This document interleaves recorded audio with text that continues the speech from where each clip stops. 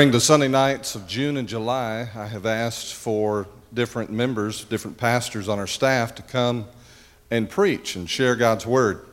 I've done that for several reasons, not the least of which is the fact that God has clearly blessed our church family with men who can preach. And they need the opportunity to do that, and we need to hear what they have to say.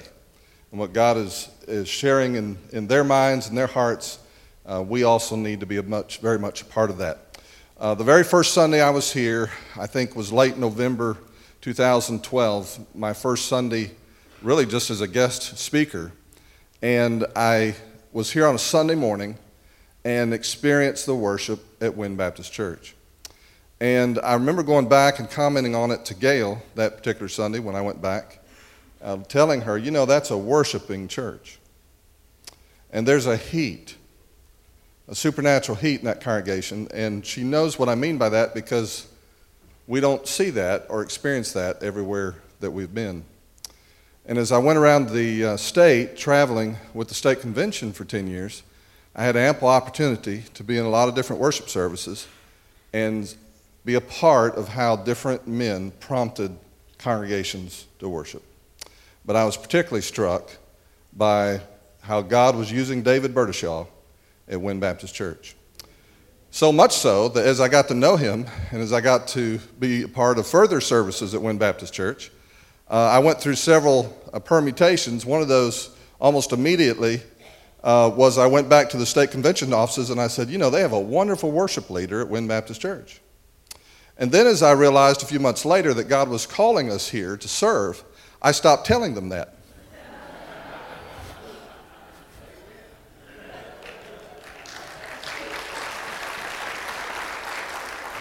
It's not because he got worse. It's because we didn't want to lose him. And so I think one of the things I'm most impressed with David, aside from who he is as a person and his love for his family and his kids and that sort of thing, is he is a man that is after God's heart. He wants to please the Lord in all that he does, and particularly in his service among us as one of our pastors here at Wynn Baptist Church. I know he has prayed, but I'd like to pray for him, and then we will listen as God speaks through him. Let's pray. Father, thank you, Lord, for this dear brother. Thank you, Father, for his ministry among us and for bringing him here in your wisdom. Father, as he comes and shares your word, we pray that your spirit would fill him from head to toe, that his thoughts, even now, would be filled with your thoughts, and that as he speaks and shares your word, that his words would sink deeply into our heart. Not particularly because of his ability or his talent, but because your Holy Spirit is anointing him and planting those words deeply into our soul. Father, this is your time. Anoint your messenger, we pray. In Jesus' name, amen.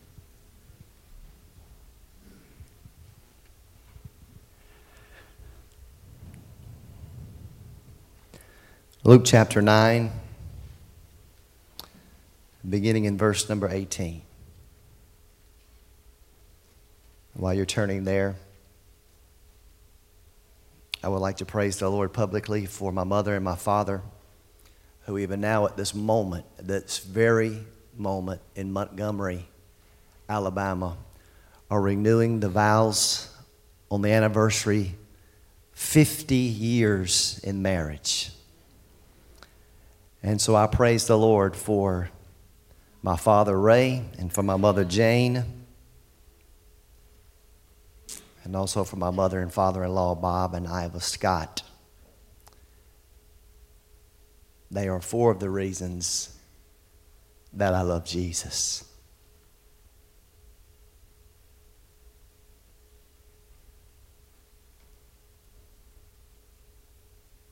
Luke chapter 9.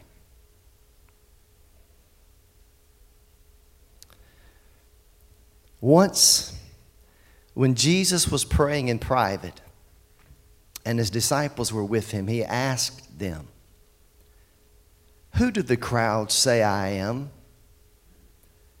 They replied, "Some say John the Baptist, others say Elijah, and still others that one of the prophets of long ago has come back to life.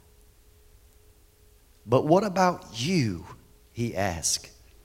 Who do you say I am? Peter answered, the Christ of God. Jesus strictly warned them not to tell this to anyone. And he said, the Son of Man must suffer many things and be rejected by the elders, chief priests, and teachers of the law, and he must be killed, and on the third day be raised to life. Then he said to them all, if anyone would come after me, he must deny himself and take up his cross daily and follow me. For whoever wants to save his life will lose it, but whoever loses his life for me will save it. What good is it for a man to gain the whole world and yet lose or forfeit his very self? If anyone is ashamed of me and my words, the Son of Man will be ashamed of him when he comes in his glory and in the glory of the Father and of the holy angels. This is the Word of God. Father, would you anoint by your Spirit and give us ears to hear your voice? And would you help us to obey? Our flesh is weak. Help us, Lord. Nothing in our hand we bring. Simply to the cross we cling. In the name of Jesus, amen. And all the people said, amen. If you were to ask the typical person in Wynne, Arkansas, do you love Jesus? Do you know what they would say? What would they say? Did you know that if you walk up to any man, any woman, any teenager, any boy, any girl, any college student, any person employed, unemployed, black, white, that side of the track, this side of the track, east, west, all the way from Parkin, all the way up to Cherry Valley. Do you follow Jesus? Do you know what you would hear the vast majority of the time? Yes. But what does Jesus say is required to follow after him? Jesus sets the standard. Everybody understand? Say amen. Jesus sets the standard. Not mama, not daddy, not grandmama, not granddaddy, and not church. Jesus sets the standard for what it means to follow after him. In Luke chapter 1, Luke lights the fuse to a stick of dynamite. Say dynamite.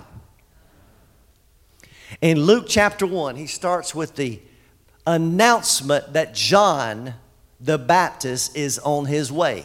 Why is he on his way? To make mom and daddy happy? Well, sure. But he's assigned a specific task that when he gets here, he will prepare the way for the Lord Jesus. In chapter number 1, the angel comes and announces to Mary that you're going to have a son and he will save his people from their sin. The fuse. Tss, dun, dun, dun, dun, dun, dun, tss. Are you with me? Then Zechariah comes. That's John's daddy. Zechariah comes. They said, you're going to name him John. He argues. He can't talk anymore. The baby comes. His mouth is open. Said, this son is going to proclaim the salvation for His people. Chapter 2, the angels come and announce the birth of Jesus to the shepherds. In chapter 2, Simeon gives praise to the coming of the Messiah. In chapter 2, Anna, the prophetess, affirms his coming. In chapter 3, John preaches and many are baptized, making way for the coming Messiah. In chapter 4, the devil himself in the wilderness, it says, if you are the Son of God, because he knew.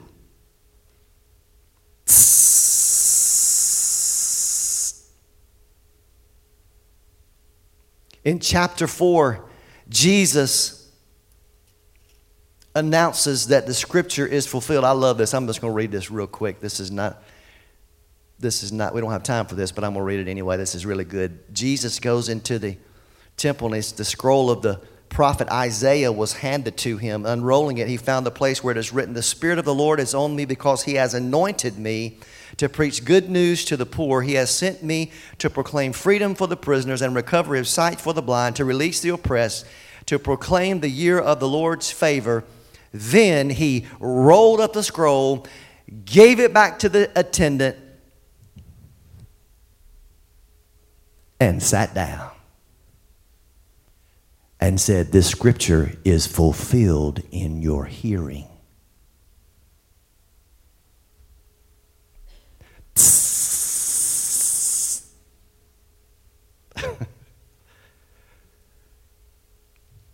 In chapter 4, Jesus drives out an evil spirit who acknowledged that Jesus is the Messiah. In chapter 5, he not only heals somebody's body, he says your sins are forgiven. Of course, people are bent out of shape because he says that.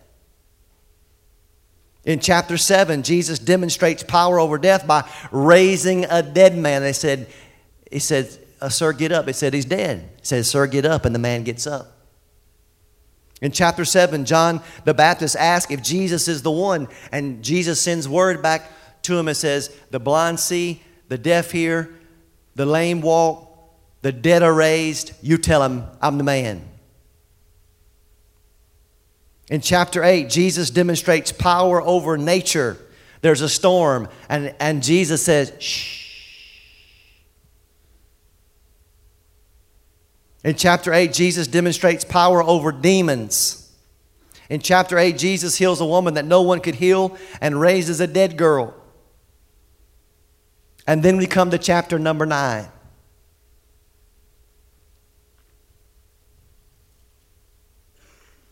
So much is going on. The fuse is getting shorter and shorter.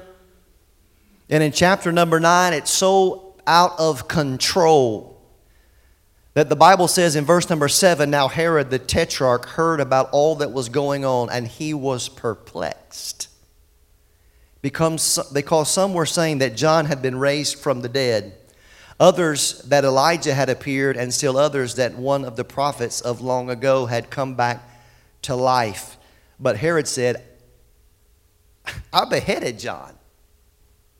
Who then is this I hear such things about? And he tried to see him. And the fuse now is about this long.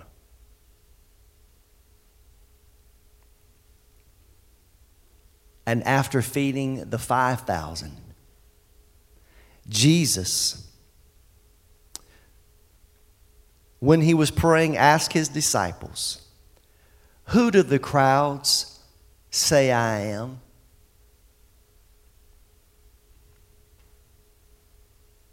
And they echo what Herod had heard. John the Baptist, Elijah, maybe one of the other prophets. Did you notice that there are a lot of people hanging around Jesus? Have you ever noticed that?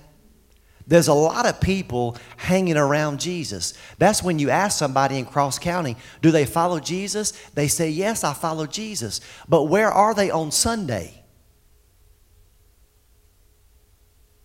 That's when you ask somebody in Cross County, do they follow Jesus? And they've been drunk on Saturday night. There's always a crowd. Some of the crowd even has the name of Jesus in their church. I won't call out any names. The church of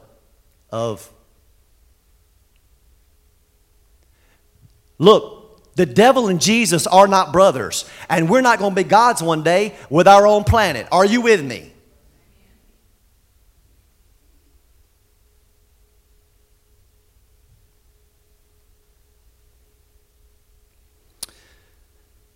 The crowd represents the uncommitted masses. The crowd always has an opinion. And did you know what? Generally, our opinion stinks. Everybody say stinks. Yours too. After all the people had seen, the best they could come up with is John the Baptist, Elijah, or one of the prophets. And now the fuse is this short. And Jesus looks at the disciples and he says, but what about you? Who do you say that I am?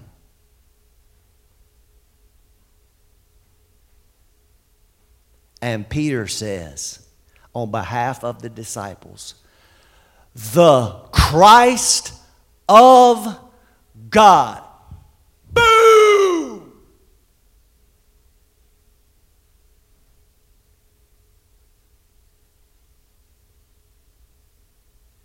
It's been coming since Genesis 3, y'all. Are you with me?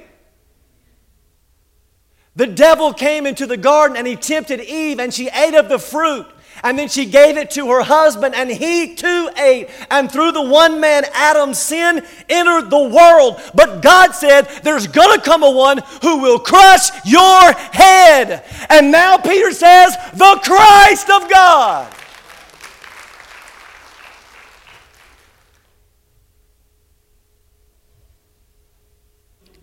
Do you notice Jesus always makes it personal? It's always a personal thing. You remember this? There was a woman brought to Jesus. They were going to stone her. By the way, aren't you glad they don't still stone folks? I don't know about you, but I would be stone cold dead. That's not a joke.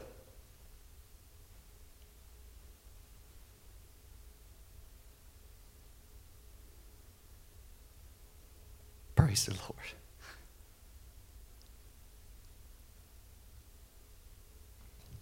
Where are the ones that condemn you? Neither do I condemn you. Go sin no more. Zacchaeus, come down out of that tree there, fella. I'm going to your house and get something to eat.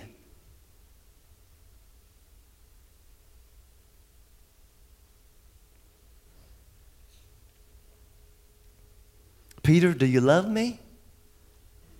What did he say? Feed my sheep. With Jesus, it's always personal. It's not enough for Peter and the disciples to know what everybody else thinks. He asked him, what about you? Who do you say I am?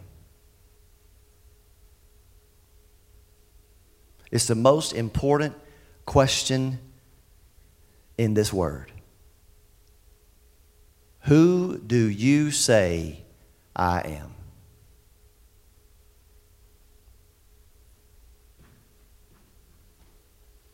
The answer that we give has eternal implications. This is a forever kind of answer.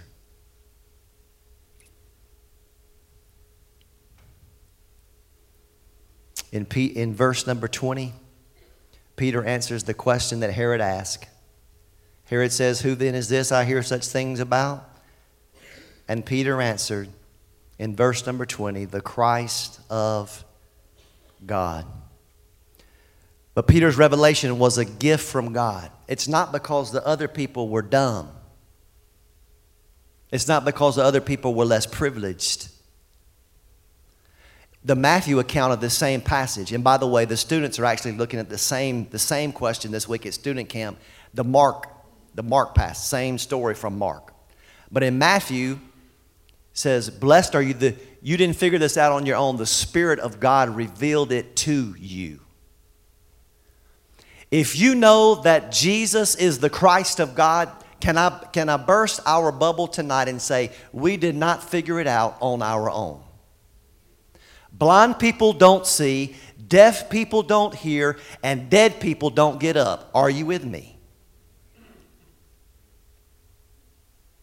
But you were dead in your trespasses and sin, but God, who is rich in mercy.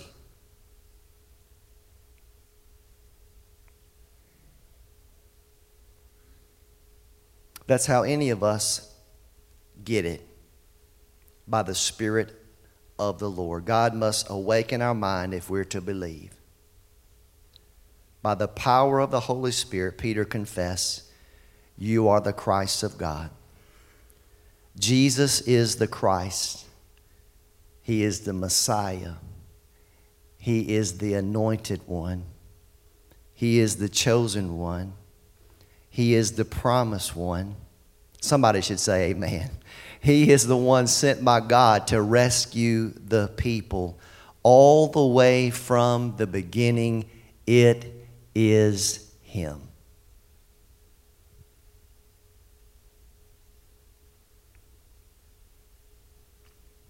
After hearing and seeing and experiencing the Lord Jesus, Peter answers, you are the Christ of God.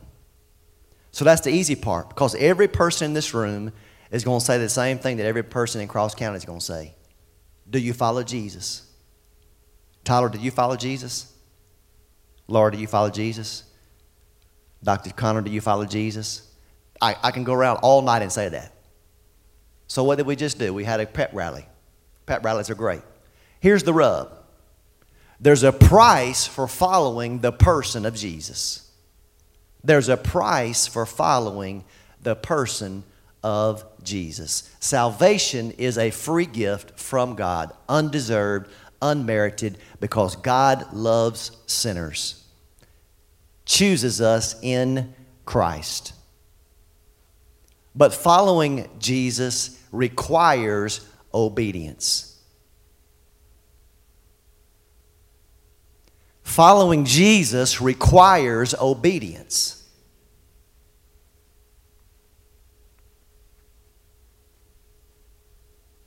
In verse 21 and 22, Jesus told him, don't tell anybody. Why would he say don't tell anybody? He does that several times. Why would he say that? Because they had the wrong idea about what the Christ was, who the Messiah was. They had a political idea about what he was going to do. It was a political thing. He was going to overthrow the bad government, and he was going to put in a new government. Take the bad guys out and bring us, the good guys, in. And it wasn't time. Jesus didn't come for that kind of kingdom. Jesus showed up on earth, born of the Virgin Mary, to die. That's why he came. He came to die.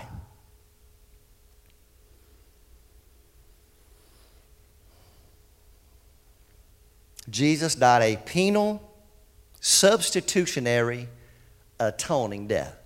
Say that.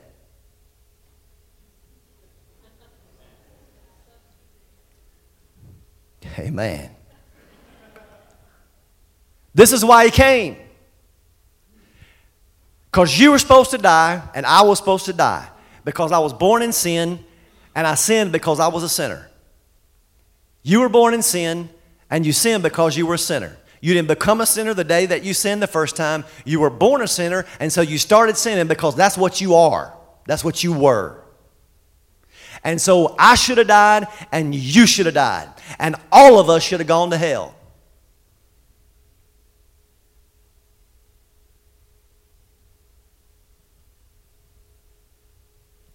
But Jesus stepped in to my place. Can I get a witness? That's penal. Did I get that right? Theologically correct there, Brother Don? Substitute. Everybody know that word?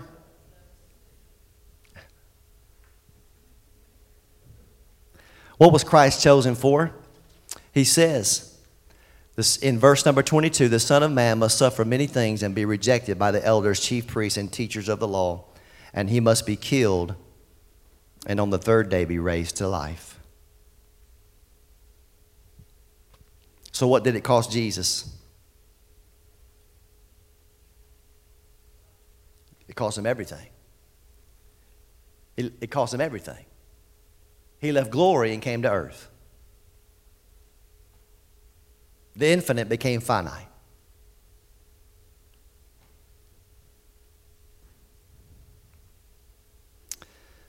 So here's the rub. Verse number 23. Verse number 23. 3 things. Deny yourself, take up your cross daily, and follow me. Deny yourself, take up your cross daily, and follow me. I don't have to convince anybody in here that we struggle mightily with denying ourselves.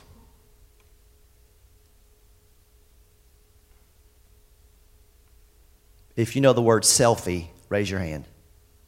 Selfie? If I take my phone out, I turn on my camera, I go. Are you with me? That's a selfie. Look it up. It's probably in the dictionary now. Selfie. Then what I'm going to do with my selfie? I'm going to put it on Facebook. What else I'm going to put it on? Instagram. What else I'm going to put it on? Twitter. What else I'm going to put it on? Huh? Oh, Snapchat. Yeah, Snapchat. Miss Betty Jones, do you put your picture on Snapchat?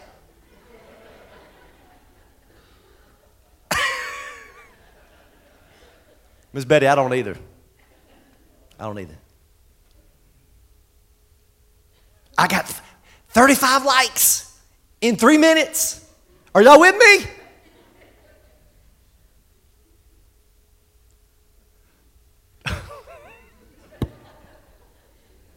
I just put a new picture up there, like it. I've heard that. I heard a kid say that. That stays in my house.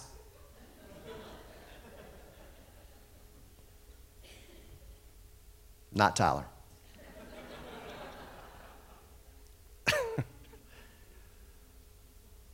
We're a proud bunch. Amen.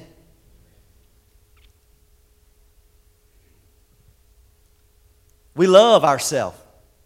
We love to talk about ourselves. We love somebody else to talk about ourselves. We love ourselves.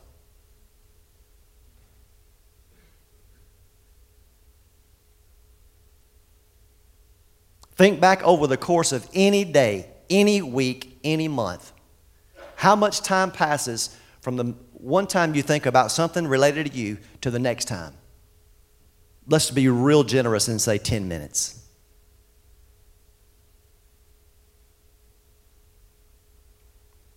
And here's how bad it is. It's not just stuff like that. We don't deny ourselves so much so that we think we can cooperate with God in bringing our own salvation. We think if I do this and this and this and this, and I don't do this and this and this and this, then me and God working together, we're going to make everything all right. I don't have squat to bring to God.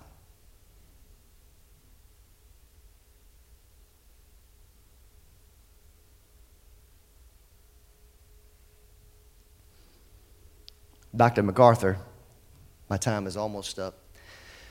Dr. MacArthur, in his commentary, he quotes a fellow named Bill Britton, who I do not know, but I trust Dr. John MacArthur. I thought this was really good. It says, this is what self-denial means for a Christian. I'm going to read you what Mr. Britton says, and I'm going to read what God says in His Word. Listen to this. When you are forgotten or neglected or purposely set at naught, and you don't sting or hurt with the insult or the oversight, but your heart is happy being counted worthy to suffer for Christ, that is dying to self. When your good is evil spoken of, when your wishes are crossed, your advice disregarded, or your opinions ridiculed, and you refuse to let anger rise in your heart or even to defend yourself, but take it all in patient, loving silence, that is dying to self. When you lovingly, patiently bear any disorder and irregularity, any impunctuality or any annoyance, when you come face to face with waste, folly, extravagance, spiritual insensibility, and endure it as Jesus endured it, that is dying to self. When you are content with any food, any offering, this is convicting.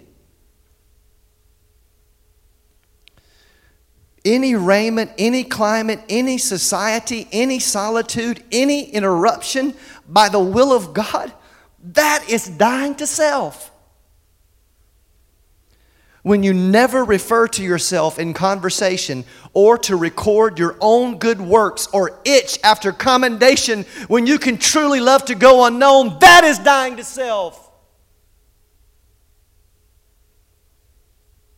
When you can see your brother or sister have his or her needs met and can honestly rejoice in spirit and can feel no envy nor question God, while your own needs are far greater and in more desperate circumstances, that is dying to self. When you can receive correction and reproof from one of less stature than yourself and can humbly submit inwardly as well as outwardly, finding no rebellion or resentment rising up within your heart, that is dying to self.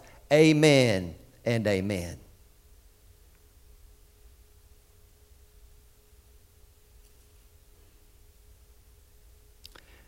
Your attitude should be the same as that of Jesus Christ, who being in very nature God did not consider equality with God something to be grasped, but made himself nothing, taking the very nature of a servant, being made in human likeness, and being found in appearance as a man, he humbled himself and became obedient to death, even death on a cross. That is denying yourself.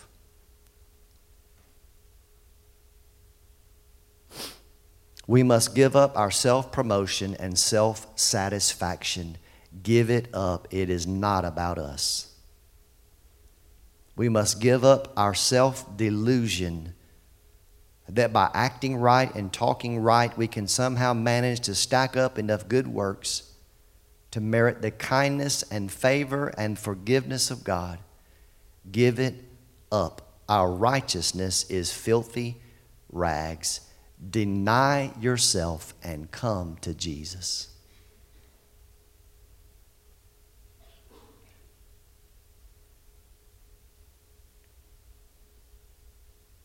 Take up your cross daily, verse number 23. We can't be confused about what it means to take up our cross. It's not our parents. It's not our kids. It's not our wife. It's not our husband. It's not our boss. It's not our employee.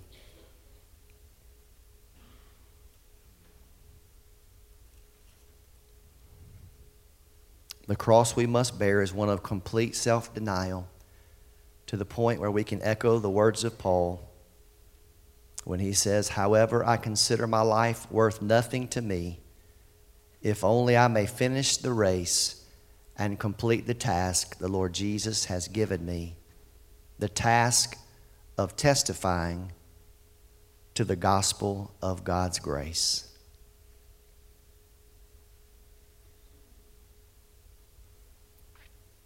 I need to close.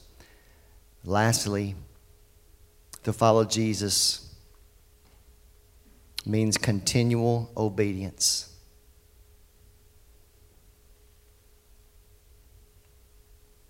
It does not mean walking down an aisle. It does not mean filling out a card. It does not mean having an emotional experience at a revival meeting or a camp. It's not walking with Jesus for 5 or 10 or 20 years and then doing your own thing. It is walking in obedience to the Lord Jesus day after day after day after day.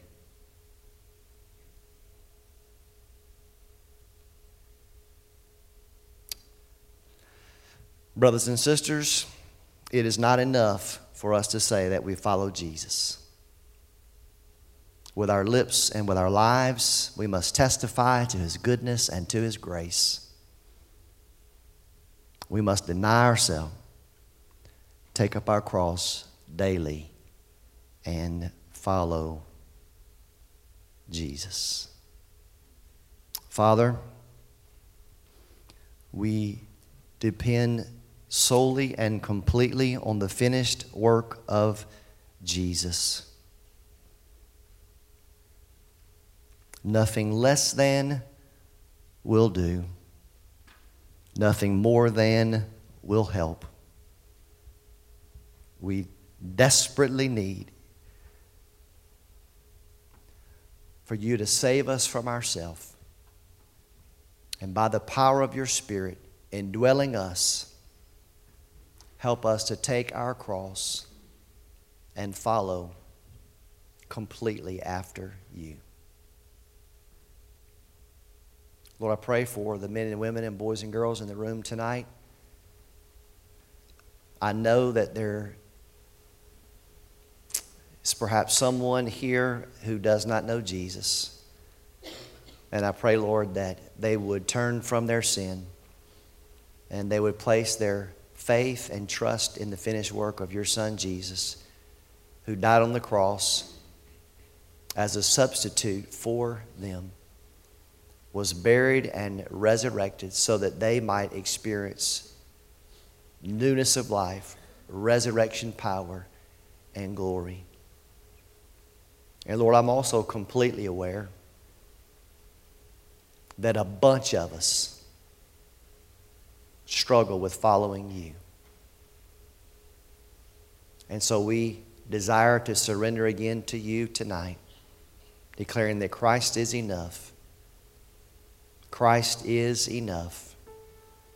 Christ is enough for me. Lord, move during this time of response. Save and satisfy.